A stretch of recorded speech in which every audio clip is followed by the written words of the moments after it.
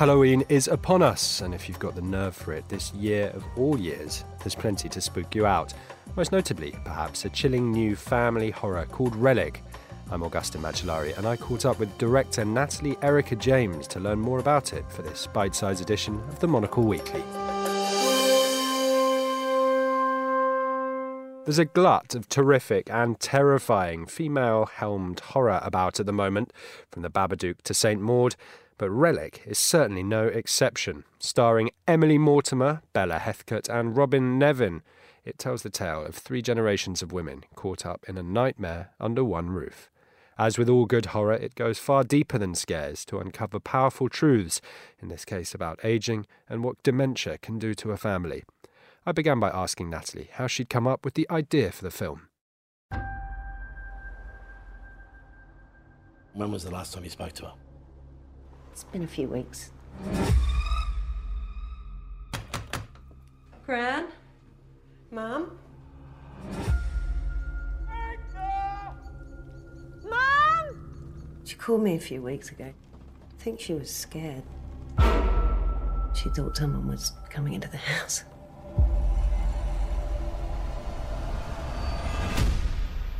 I first started writing Relic taking a trip to visit my grandmother who had Alzheimer's, so the origin of the film's quite personal. On this particular trip, it was the first time she couldn't remember who I was, and so it, made me feel a lot of regret and guilt about not going to see her more often. And I think at the same time, because she lived in this house that had always really scared me as a kid when I was, going there for my summer holidays, those two things kind of came together. The idea of this house that was growing inwards and bigger on the inside than the outside, and that being linked to my grandmother's Alzheimer's. A lot of films tackle this sort of subject matter, and often it's under different genre constraints. People find moments of humour or pick out the absurd, but this film definitely focuses on the blunt truth of the process of the erosion of the mind. I wondered if it's important to you. Do we sugarcoat these things a bit and try and find a sort of romance in them? And actually, it's more worth engaging with them frankly as the destructive processes that underpin ageing. Yeah, potentially. I do think, though, that I'm most drawn to stories that are able to capture the duality of both horror and beauty. So I wouldn't say that in Relic that it's all just, trauma and horror and the world is a horrible place. I think in some ways, at least for me, it's a really hopeful ending and serves to kind of highlight the importance of connection in the face of these really dark and scary things. It is a really harrowing experience, but I think there's a lot of, beauty in being there for your loved one as well. And I guess in some ways, the brevity of our lives and the fact that they have to end, just highlighting the preciousness of that as well. So yeah, for me, it's like a double-edged knife. There is a kind of naturalness to it, isn't there? That the moment of horror kind of precedes a tranquility. Do you think that that's something then perhaps that we lose sight of? I guess my intention was more to find the lightness within those dark moments. So it's not really saying that, you have to go through darkness to get to light or anything like that. But it's just to not, I guess, flinch from those very human, visceral, painful kind of experiences that we all have to go through. The death of a parent, someone losing the essence of themselves, the fact that your future is looming ahead of you, all those things, instead of ignoring them, to be conscious of them and to embrace them in some way. Reading around before I spoke to you, I was sort of initially a little surprised to see you talking a bit about David Cronenberg. I wondered about the influence of body horror in the film. Yeah. And why you went for, whether it was a kind of aesthetic decision to make it quite so visceral, or whether you felt that kind of underlined some of the themes that you were setting out to explore. Yeah, I think both. I think, it's a personal preference in terms of using prosthetics and as many practical elements as you can to convey the body horror, and that probably gives it that very visceral feeling. But at the same time, I also think that in a film about decay and deterioration, and whether that's your mind or your body physically, I think that lends itself directly to body horror. So yeah, I would say both. You started years ago now with a short film called Creswick, which you described as a kind of proof of concept. And I watched it and it's great. You can see the lines between Creswick and Relic very clearly. But I wondered how it was for you expanding the kind of themes, the narrative, the ideas of a short film into a feature-length film. It was actually, you could say it was reverse engineered. We already had a first draft of Relic when we made Creswick, so it was quite a conscious move to try and come up with a more succinct story that summed up the same themes and, the same kind of setting and tone.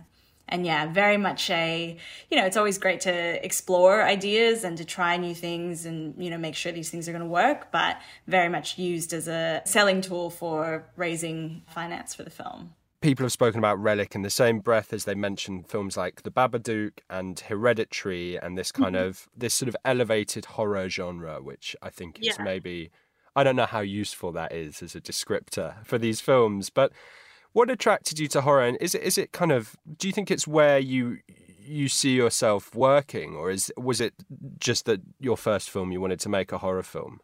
No, I think horror has been a big interest of mine for a while and certainly an area that I want to continue to work in. But when I first started out as a filmmaker, I was more drawn to psychological drama and I guess the darker side of that. And in a certain way, like my graduate film at film school 10 years ago was a horror film. So it kind of was a slippery slope into embracing the more outright genre elements. And yeah, I suppose I feel like horror's done this historically anyway, drawing on real fears and using the horror genre to talk about them in a thrilling, engaging kind of way.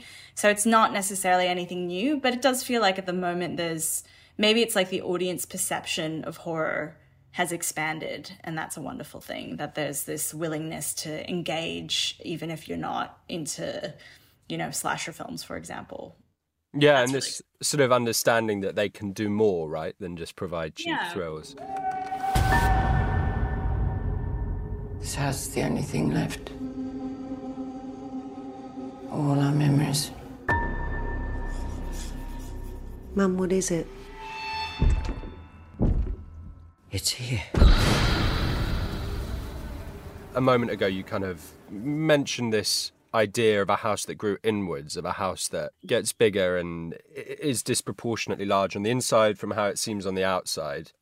And place, is clearly very important in the film. One of the things that struck me was this fact of when the character of the grandmother leaves the house, it's as though some of the oppressive weight of this kind of menace lifts.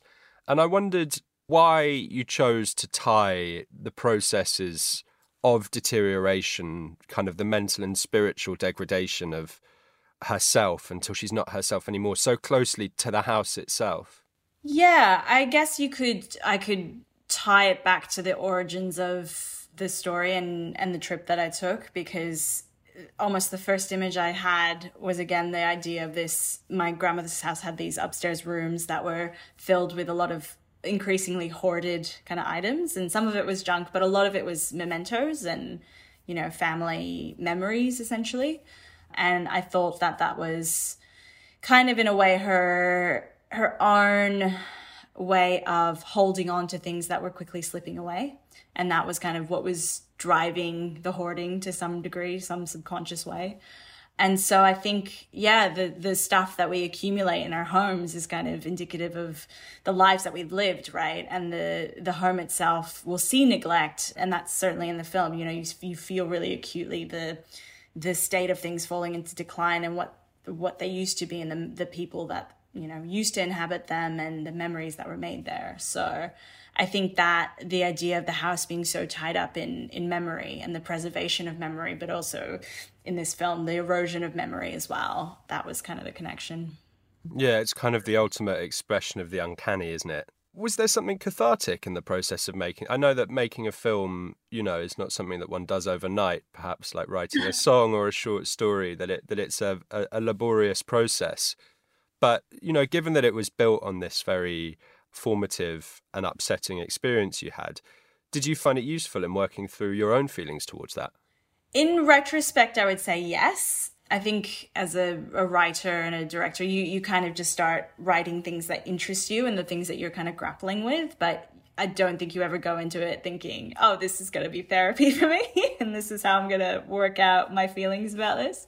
But yeah, in retrospect, now that it's been a year since I finished it, I can certainly see, you know, the ways in which my view on things has changed. And certainly in the writing process, you are really forced to really look at yourself and the things that you've been through and drudge up a lot of shit to, craft something. So I think particularly as well, because my family have been able to be along for that journey and, were able to visit set and came to like the Sundance premiere as well. That's been kind of amazing to do that together. I guess there's a huge learning curve between making maybe your debut and your sophomore features.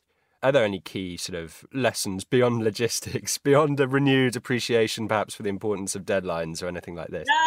Are there any kind of key lessons about the writing process that you've kind of taken from it? Yeah, I mean, I've learned so much. I guess one easy one to point to is if you have any concerns about a scene on the page, because you can fudge things in writing sometimes and it can get through, always address it in the writing stage because it gets worse in pre-production and it's amplified when you're on set. So there's no shortcuts. Like if you have any reservations about what you've written, you've got to it's a sure sign that's what you've got to focus on.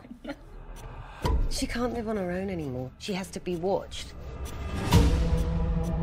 Everything all right, Grant? I thought this was where it got in. Who? Whoever it was coming into the house.